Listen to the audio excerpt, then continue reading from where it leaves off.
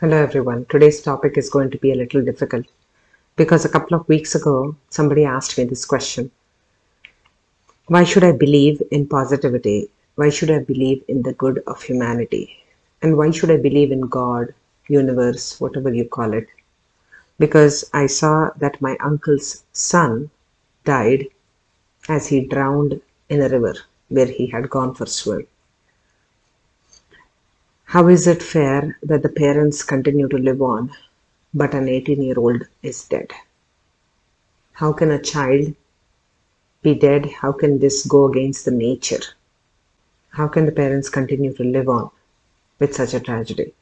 There is no good answer to this kind of a question because how can you defend an untimely death? What can you say? What explanation is a good explanation? Many years ago, I was reading an essay from a father whose son had committed suicide. And he writes there, my son, I still imagine him to be in Boston. One day he will come and visit me.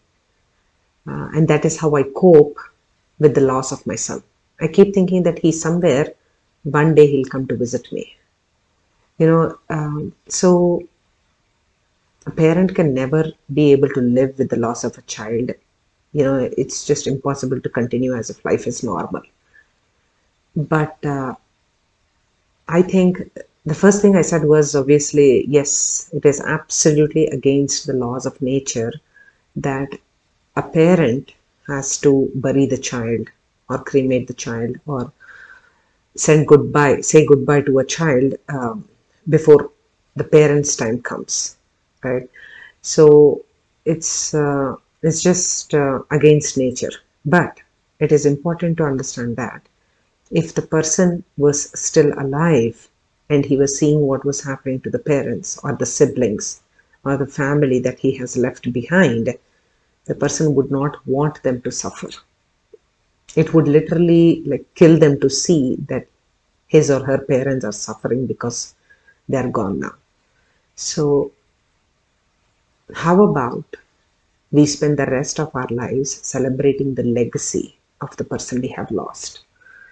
Think about all those moments that made you a parent, that made you celebrate with him or her, made you rejoice in their company, celebrate their legacy, celebrate the rest of your life, ensuring that you are going to do whatever it takes to spread the joy that he or she gave you while they were here.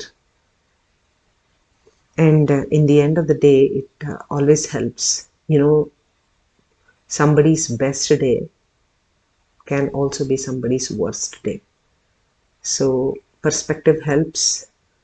It is very difficult to tell a person who has just lost their child to uh, continue living as if life is normal. But unfair things have happened, and we will have to continue doing what is best in our capacity now. We will never be able to move on. We just have to simply move forward with our grief in tow. Thank you.